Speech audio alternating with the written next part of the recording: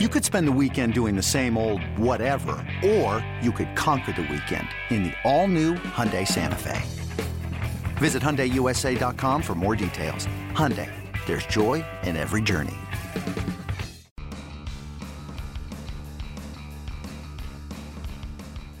You're listening to MLB.com Extras, brought to you by MLB.tv. It's baseball everywhere. Hey everyone, Tim McMaster here along with our MLB.com Blue Jays reporter Gregor Chisholm. And Gregor, a little over a month to go until pitchers and catchers start to report. So we're going to start doing positional breakdowns. We're going to start as far as the Blue Jays go with the starting rotation, which is obviously a strength of this club and something they'll be depending on throughout 2017 with maybe a little less pop in the lineup than they've had in the past. So we'll get through each position, bullpen, infield, outfield, catchers, but we're starting today with the starting rotation.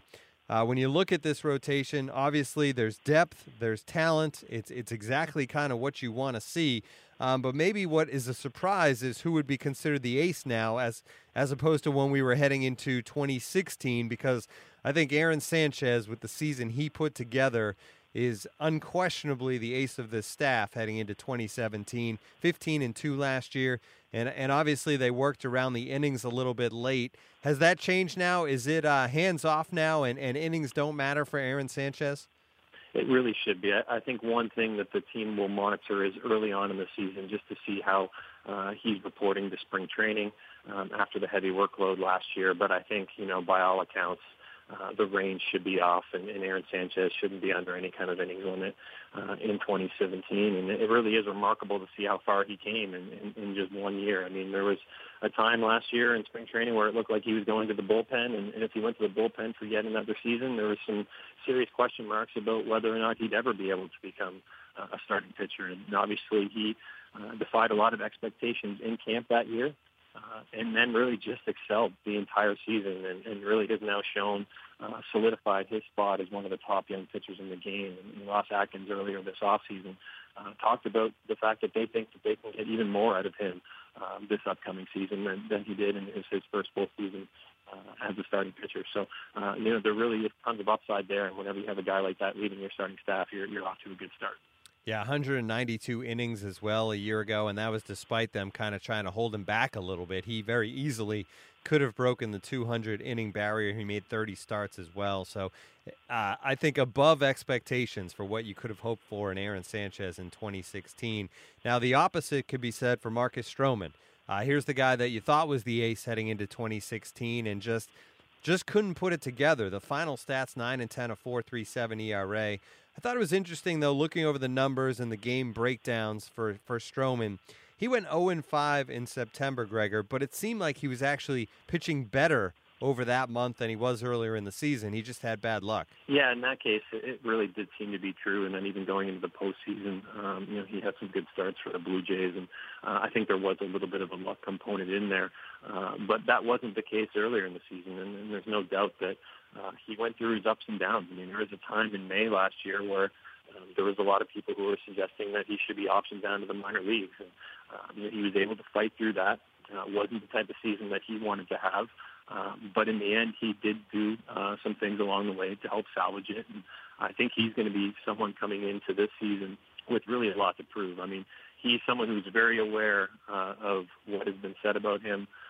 He's someone who pays attention to what fans are saying, what the media is saying. And I think he's someone who probably pitches a little bit better when he's got a bit of a chip on his shoulder. And I think he's coming into that this season. And I think some of the things he was able to do in the second half last year, mostly keeping the ball down in the zone more than he had earlier on, I think is going to benefit him. And I think he should be in line for a bounce-back year. He's not that prototypical ace that some people might have thought, but he can be a very, very strong mid-rotation starter. Now, when you talk about Stroman, obviously the numbers were bad in 2016, but the stuff was always there, right? I mean, you said maybe not the general ace stuff, but he has good stuff to be a solid towards the top of a rotation guy, and that hasn't changed. No, absolutely not. And the velocity was always there with him. I really think a lot of it was command, and he had some issues getting the ball down in the zone.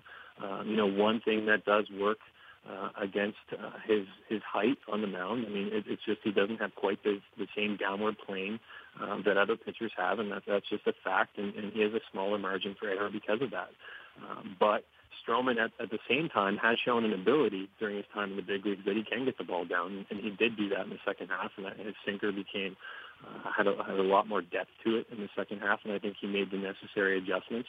I think there were times last year where he did battle through fatigue a little bit, but I think he was able to get through that and really kind of get over the hump and did do some things along the way that does give some promise for the upcoming season. He remains a very intriguing component of this rotation. When you get past Sanchez and Stroman, you start to see, the depth of this starting rotation. Jay Happ, I mean, a 20-game winner in 2016, really one of the best free agent signings of last offseason that almost went under the radar when it happened, but what a tremendous season for Jay Happ.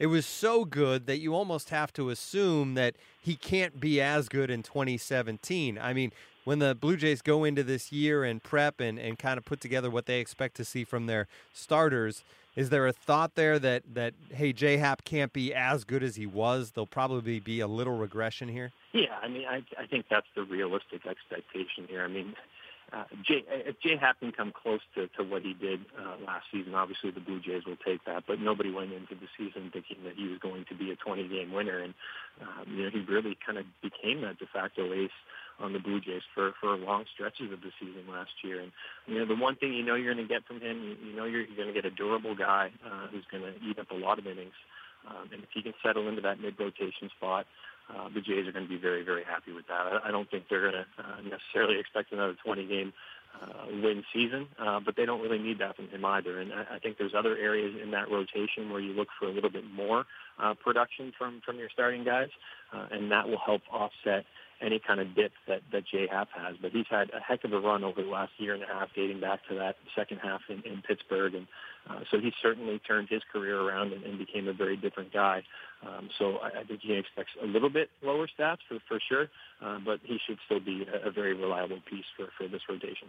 When you talk about reliable, over the last couple of years, Marco Estrada kind of stands out, although kind of a tale of two halves in a sense in 2016. Here's a guy that made his first All-Star game last season, but he ended the year just at 500, 9-9. In his last 16 starts, the numbers really dipped a little bit. What happened with Estrada over the second half of the year? I know there was some nagging injuries there. Was that most of it? And do the Blue Jays expect the consistency of Estrada's past to be back in 2017? The injuries were a big part of it, and to me that's going to be the ongoing concern until he proves otherwise. He's had a nagging back issue for quite a long period of time now. It's something that did kind of pop up earlier on in his career, but and early on with the Jays as well, but really became an issue this past season, and something that never really went away. He dealt with it in spring training, was able to manage it for the first few months of the season, and obviously put up some great numbers along the way. And then it became an issue again.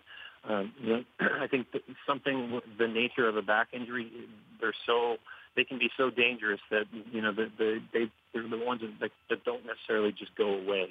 And I think this off season for him is going to be telling as to how he shows up in spring training and whether or not he's over that back issue. But until he's able to get through it, there's going to have to be some question marks there. But when Marco Estrada is healthy, he's proven that he can be one of the best finesse pitchers in the game. And so the expectation for him when he's healthy is going to be the same, but whether or not he can get through a full season with those back issues that have become a problem, that's going to be the big question mark. Francisco Liriano was the trade deadline addition a year ago, 8 starts for the Blue Jays.